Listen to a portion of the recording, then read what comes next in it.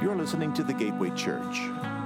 For more information, please go online to thegatewaychurch.com. Good morning. I've just had a blast with this series, and I hope it's been meaningful to you as we're journeying through the Apostles' Creed, touching on those core essential faiths, elements of our faith as articulated in the Apostles' Creed. And we come this morning to that passage that says, I believe in the Holy Spirit. Of the Father, Son, and Holy Spirit, without a doubt, the Holy Spirit is the most mysterious, the one we know the least about, and therefore I suggest perhaps the most subjective interpretation. But I'd also suggest that there's no better place to learn about the Holy Spirit in the Bible than right here listening in to one of the final conversations that our Lord Jesus had on his last night on earth. And if you know you're speaking to your loved ones for the very last time, you don't talk about the weather. You go to the most core, essential stuff that you want to share with them, that you want them to grip, that you want them to know, that you want to leave with them, because final words are core, are foundational words. And most, interestingly enough, of the last words of our Lord Jesus' earthly ministry were of or about the Holy Spirit, which shows us, just how really important all of this is. So let's look at this morning's text under three headings. I think from this we can draw who is the Holy Spirit, second, what the Holy Spirit does, and then third, how we might receive what the Spirit gives. First of all, who the Holy Spirit is.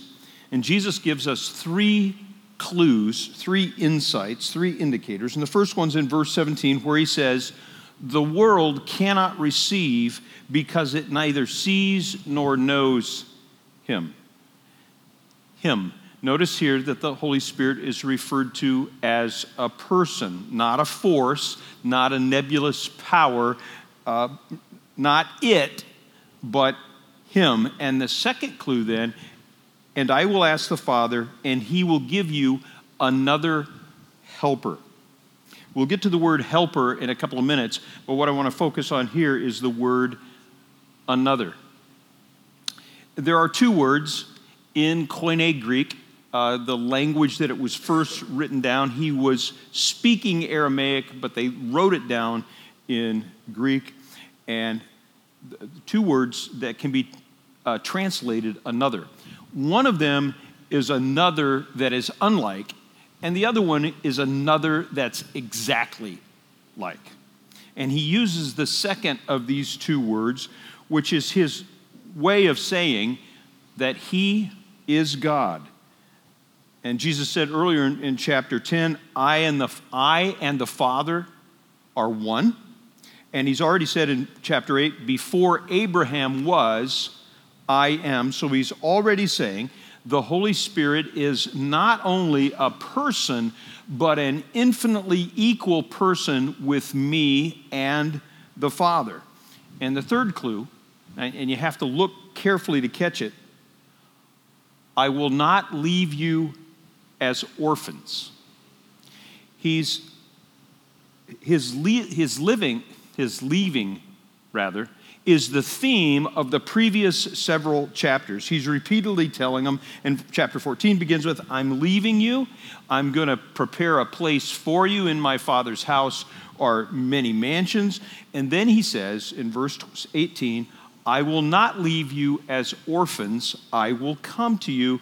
And then in verse 23, my Father will love him and he will come to him, meaning follower of Jesus, making our home with him. So on the one hand, Jesus is saying, I'm leaving you, But the Holy Spirit is coming, and when he comes, I will be coming, and my Father will be coming with me. Welcome to the dizzying, mystifying, stupefying, mysterious world of the Trinity. The Father, Son, and Holy Spirit are not three gods. They are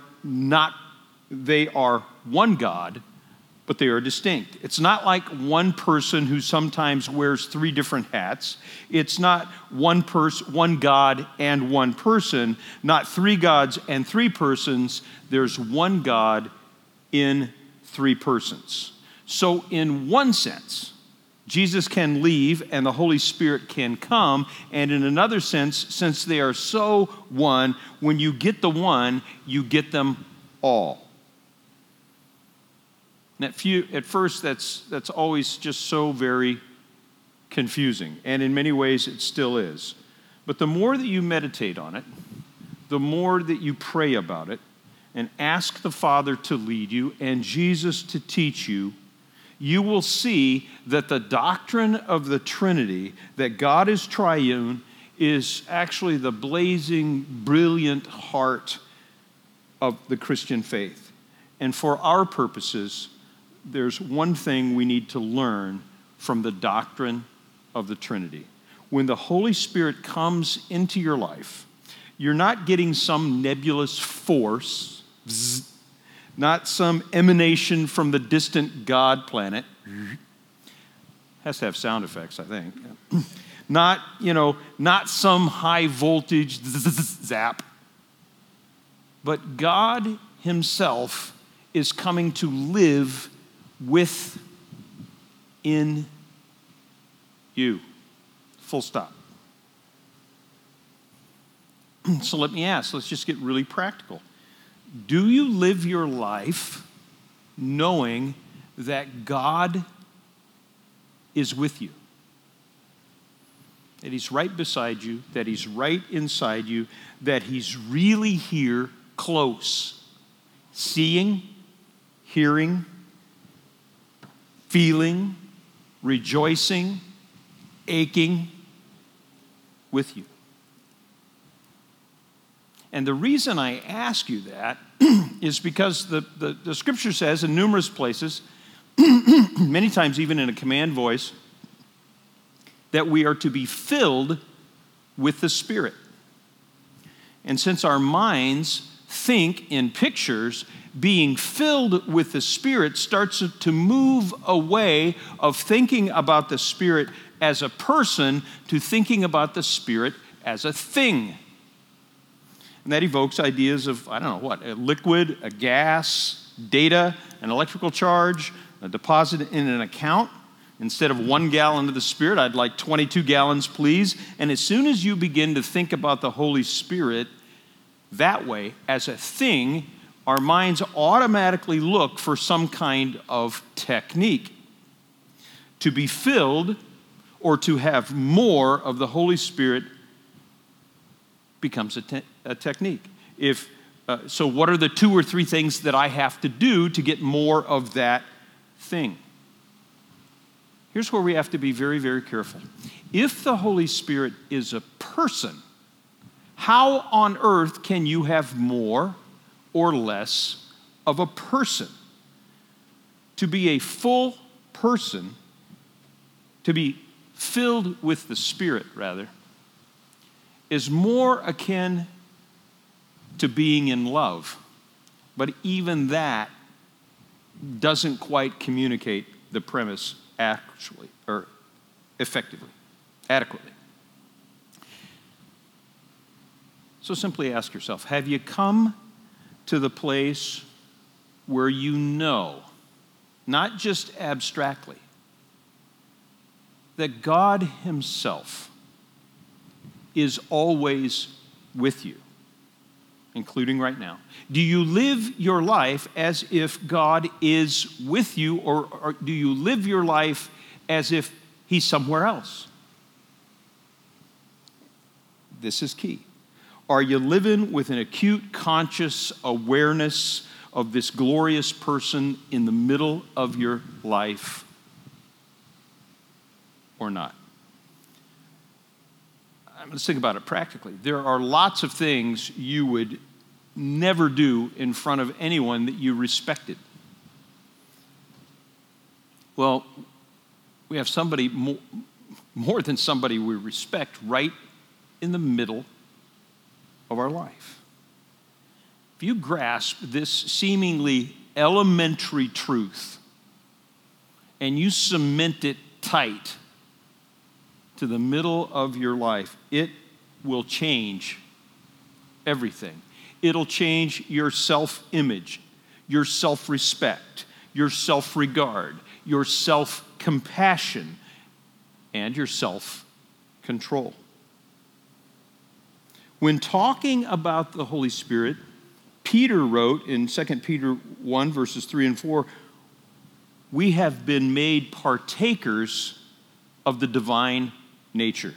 When the Spirit comes into our lives, in a sense, we're getting God's very life blood, partakers in his divine nature. And this means, very practically, it means there's no wound so deep that this can't heal. There's no brokenness so great that this can't repair. There's no habit in you so binding that you can't be freed from it. Basic, elementary, critical. Because if we don't get past this notion of God is with us and living inside of us, that the Holy Spirit is the one who empowers and fuels and guides and is with us, then what we have is nothing but another form of the law, which we find is impossible to fulfill in our human strength. So, are you filled with the Spirit? Be filled with the Spirit is living consciously aware of who is right with you always. That's who he is. What the Spirit does. What the Bible says about what the Spirit does is so multifaceted, so multidimensional, that it's really impossible to confine it to one message or simply refer to one passage. But for the sake of time, I'll mention just two of them. In verse 26, and I will ask the Father, and he will give you another helper to be with you forever.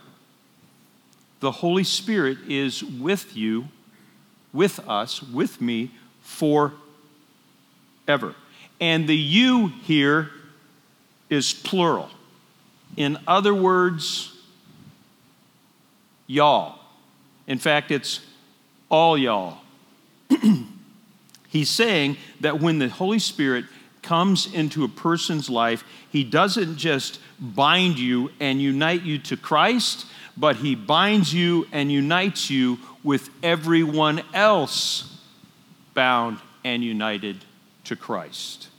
The Holy Spirit brings us into a new family with not only a new father, but new brothers and sisters. That's every other Christ-confessing person on the face of the earth. No matter their culture, their race, their temperament, their language, you now have a spiritual bond of infinite depth because that bond is the Holy Spirit himself forever. And Jesus said to her in John chapter 11, I am the resurrection and the life. Whoever believes in me, though he die, yet shall he live. Now I know those statements seem contradictory. If you believe in me, you'll die, but you'll live. And then he says, if you believe in me, you'll never die. Okay, what does all that mean? If you believe in Jesus Christ, of course your body one day is going to die and you'll be resurrected. But in another sense, he's saying once the Holy Spirit brings the love of God into your life, listen to what Paul says in Romans 5, writing to all Christians, and this hope does not put us to shame because God's love has been poured into our hearts through the Holy Spirit who has been given to us. God's love through the Holy Spirit never, never, never ends. Right now, you have the love of God. The moment you die, you're going to have the love of God. No interruption. Death, therefore, does not have the final word because you have the Holy Spirit, in Jesus' words, forever. In another sense, we're not in heaven yet, but the Spirit gives us community with God and with other believers now. And in a lowercase sense, yep, heaven on earth. I want that to sink in. Because there are two more things you need to grasp. And here they are. The Holy Spirit is the Spirit of truth, and He's the ultimate friend. First, the Spirit of truth, verse 17. And this is very, very, very important. Never pit the Holy Spirit against what the Bible has to say. It's very tempting to say, well, you have your doctrine, but I have the Holy Spirit and I have experiences to back it all up. Friends, he just said the Holy Spirit is a spirit of truth. Look down in verses 25 and 26, and there's a two-layer promise here. These things I have spoken to you while I am still with you. But the Helper, the Holy Spirit, whom the Father will send in my name, will teach you all things and bring to remembrance all that I have said to you.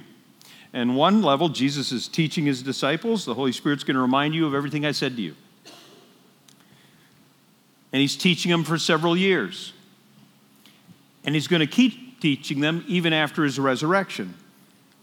And he says, the Holy Spirit will enable you to remember the things I'm telling you, the things you read in the Scripture, so that when you and your colleagues write it down, it'll be the truth to those in the immediate hearing. When they go to write all of this down, it'll be truth, and therefore can be added into the body of Scripture, become the New Testament. One of the ways he is the Spirit of truth is he's going to make sure that the New Testament is as inspired as the Old Testament, that the apostles, with the Spirit's help, are going to remember the things accurately that Jesus Christ taught, help them to understand, write them down, so that the New Testament will be inspired as the Old Testament. So the Spirit of truth creates the Bible. And that's not all, because he's not just talking to the apostles. Both 1 John chapter 2 and 1 Corinthians chapter 2 teach us that when the Spirit gives us an anointing, that helps us understand the truth. And I know this is pretty dangerous ground and thin ice, because I was raised a Pentecostal. And everything was about experience. In fact, that's how everything about the Holy Spirit was taught, from an experiential platform rather than a scriptural platform. And in spirit of absolute transparency, it wasn't until I was already ordained into the ministry,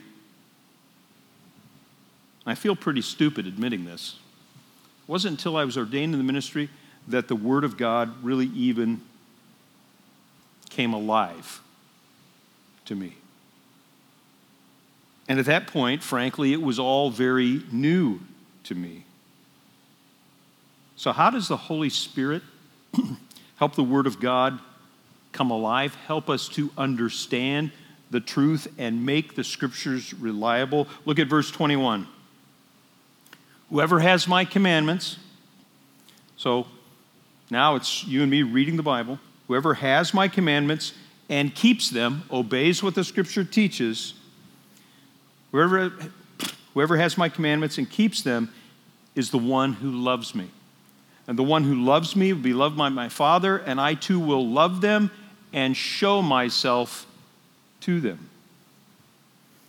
So when we read the Bible, the Holy Spirit himself helps. You don't find that the truth just makes sense to your mind, but God becomes real to you in your heart through his word. When you're wrestling with the commands and the truths of God in the Bible, the Holy Spirit actually brings God to you, and he reveals them because he is the Spirit of truth. And that Spirit of truth, one way to just fine-tune your discerner, the Spirit of truth is always edifying, pointing to Jesus, and gentle, as opposed to being harsh, scornful, and judgmental. That is always an accusatory. That's always the voice of the evil one. Always.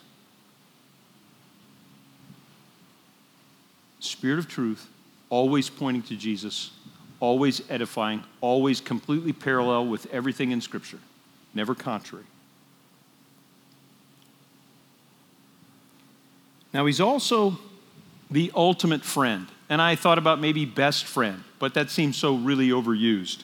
I mean ultimate friend, and if there's anything I really want you to grasp these next few minutes, because I think this is the stuff that really can help set believers apart from the rest of the world. The reason I call him an ultimate friend is this. In some ways, the most important word in the passage to tell us about the Holy Spirit is, in verse 15, and I will ask the Father, and he will give you another helper. And then down at the bottom it reveals, but the helper, the Holy Spirit. The helper is the Holy Spirit. And different Bible translations use different words here. Some say helper, others say advocate, comforter, counselor, and others. Whenever multiple translations render a word in different ways, you know it's because that word is so rich that no one English, which is a pretty limited language, no one English word can convey the fullness of its meaning. Helper works, but the fact is none of these English words, as I said, complete the idea. Advocate can come across just a little too hard. Comforter can come across a little too soft. And counselor comes across a little too clinical. That's why I want us to try on for size ultimate friend. And here's why. The Greek word is parakletos. Para means alongside, paralegal, right? Alongside. Someone who's alongside you. Not just an hour of a week in his office, but always. Always, always, always. Always helping, always encouraging, always for you, always with you. That's the para. And then kaleo means to declare or to argue. And that's the reason none of these words quite come across like ultimate friend. And let me unpack this. A true friend, a better friend than any of your friends, and that's even if you have super great friends. A real friend is not always just for you, but a true friend is willing to argue with you. Now, who's he arguing with? He's making a case, but to whom? Not God and not the world. He's actually arguing against the enemies inside your own heart. Your real friends will make you face your stuff. Am I right? Look, Romans 8, verse 16. The Spirit bears witness with your spirit that you are his child. The Spirit bears witness. It's a word that means a character witness, key witness, decisive witness, in a trial. It's like you're on trial and the outcome's in doubt. I mean, are you going to be locked up forever and sent up the river, or will you be freed? Nobody is sure. In comes the Holy Spirit. He's the star witness who gives his testimony, and you're set free. The trial is over. What's this all about? 1 John, same writer, different, now a letter to the churches, chapter 3, verse 20. For whenever our hearts condemn us, God is greater than your heart. Man, if there's something we all need to put like on the bathroom mirror, is this reminder: God is greater than your heart.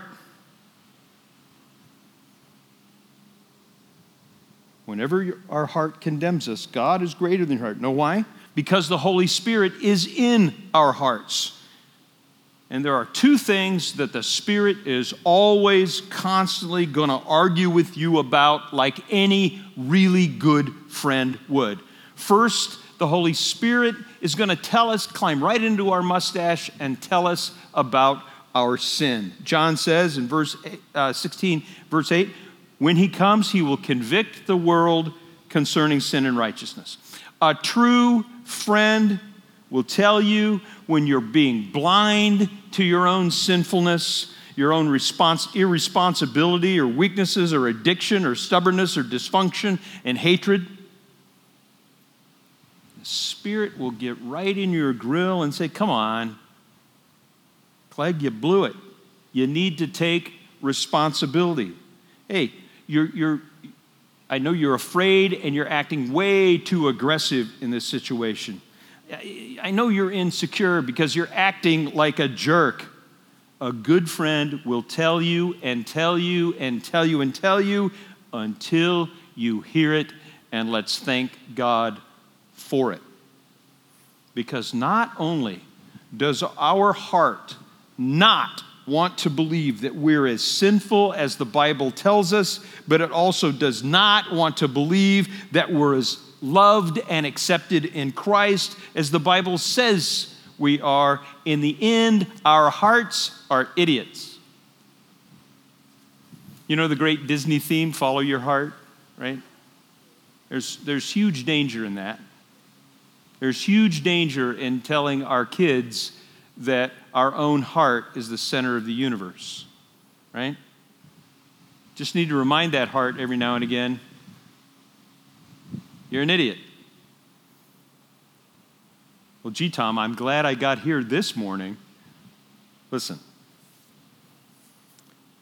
because the other thing the Spirit always does is bear witness that you're a child of God, and oh, how we forget it. Romans chapter 8, verse 1. There is therefore now no condemnation for those who are in Christ Jesus. If it's coming at you as condemnation, it's not from God. So the Holy Spirit moves in and reminds you, hey, you're not living like you're loved. You're living like you're condemned. You don't understand just how loved and accepted you are. You're trying to earn it. You're trying to get it all by yourself. The Spirit comes in, looks around our life, and is brokenhearted whenever He sees us working ourselves to death to prove that we are somebody, or manipulating people, trying to squeeze a little bit more approval out of them. He sees our addictions to power and family and romance and money or whatever else, and He's never going to leave us alone. Most people finally give up, but the Spirit never will give up on you. Paul writes to all Christians, and I am sure of this, in Philippians 1, that He who began a good work in you will bring it to completion at the day of Christ Jesus. He can write that with authority because he knows his audience has the Holy Spirit. The Holy Spirit will never let you stay the way you are, and that's because he is the ultimate friend. So how do we receive what the Spirit has to give? The Holy Spirit has amazing things for us. The community he's given to you, the insight, the growth, and most of all, the ministry as a friend inside the center of your being, working against the various enemies of our heart, accusation, temptation, all that stuff, by telling you the truth. And that constant companion reminding us of the truth, that's the power we need to live in this world in 2019. So how do we receive it? Two things according to the text. If you want the ministry of the second advocate in your life, you have to believe the ministry of the first advocate. Only then can the Holy Spirit, as your second advocate, do the ministry that I've been trying to describe here. And here's how it works. First of all, because he's another advocate, that means his job is always pointing out the work of the first advocate, Jesus Christ.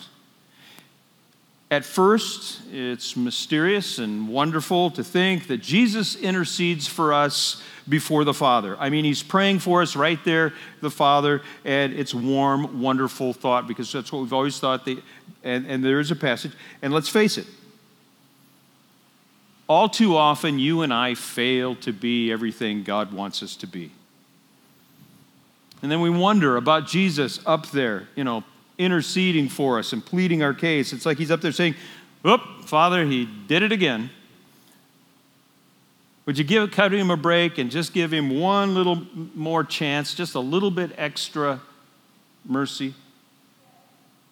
And then we, pretty soon we're thinking, well, even Jesus, how long can he keep this up for me? How long can the Father go until he says, I've just had it with this guy? Then we come to the passage that Jesus shows us what he's really doing up there. Same writer, later, 1 John chapter 2. "My dear children, I write this to you so that you will not sin. But if anybody does sin, we have an advocate with the Father, Jesus Christ, the righteous one. He is the atoning sacrifice for our sins." Same word, parakletos. Here, Jesus Christ, in this case, is being our defense attorney, and he's advocating our case, but he's not begging for mercy. He's making a case before the Father based on the law.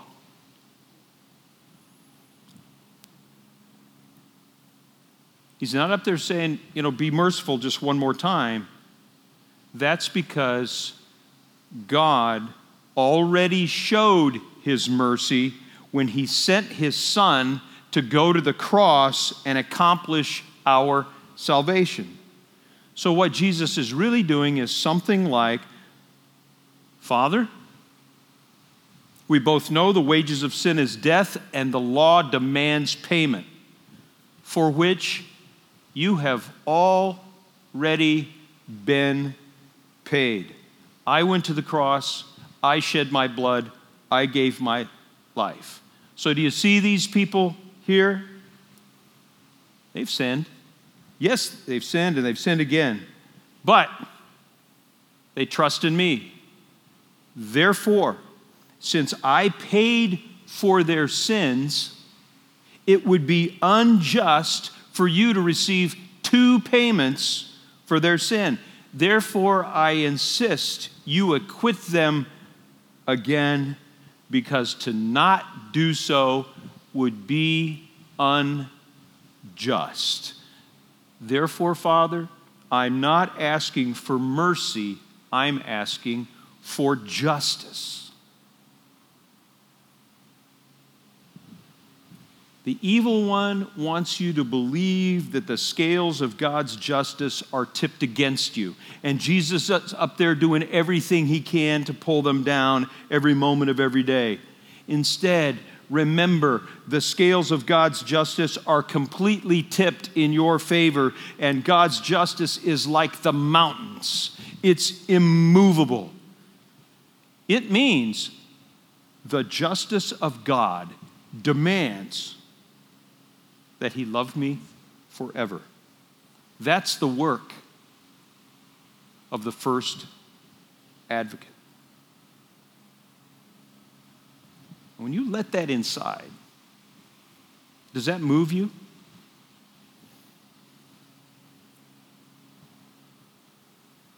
I mean, if it does, that's the second advocate talking to you, pointing you back there. He's making the case in your own heart that he's making before, that Jesus is making before the Father. That's how the second advocate does his work, by pointing to the work of the first advocate.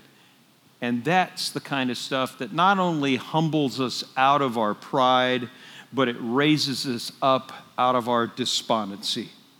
You believe in the work of the first advocate, and the second advocate does his work, giving you infallible peace that comes from an infallible case. Second and last. And we have to obey the truth that we do know. The Bible warns in lots of places, like Paul does in 1 Thessalonians, do not quench the Spirit. Do not grieve the Spirit. Remember, he's a person. And he rejoices when we obey.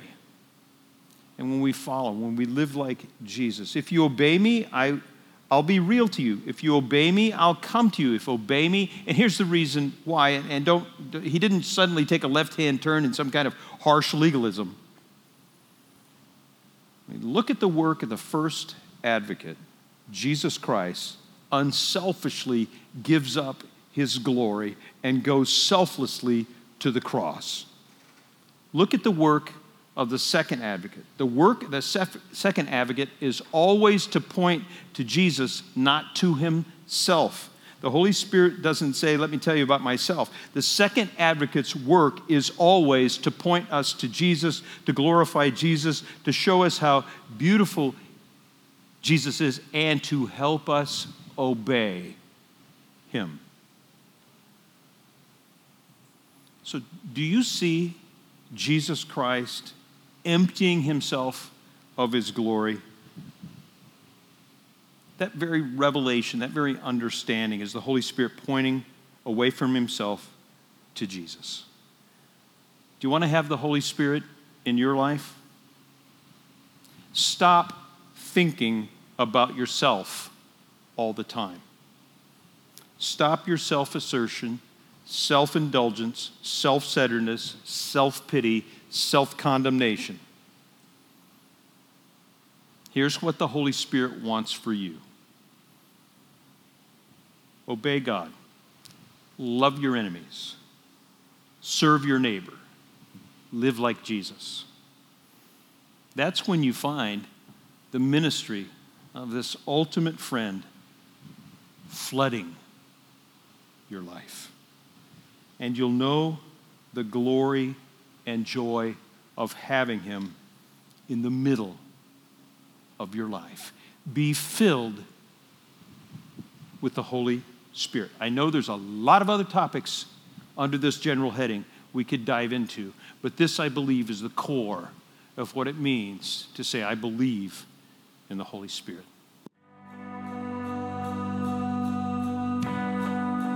This has been another episode of the Gateway Church Podcast. Thanks for listening, and we'll see you next week.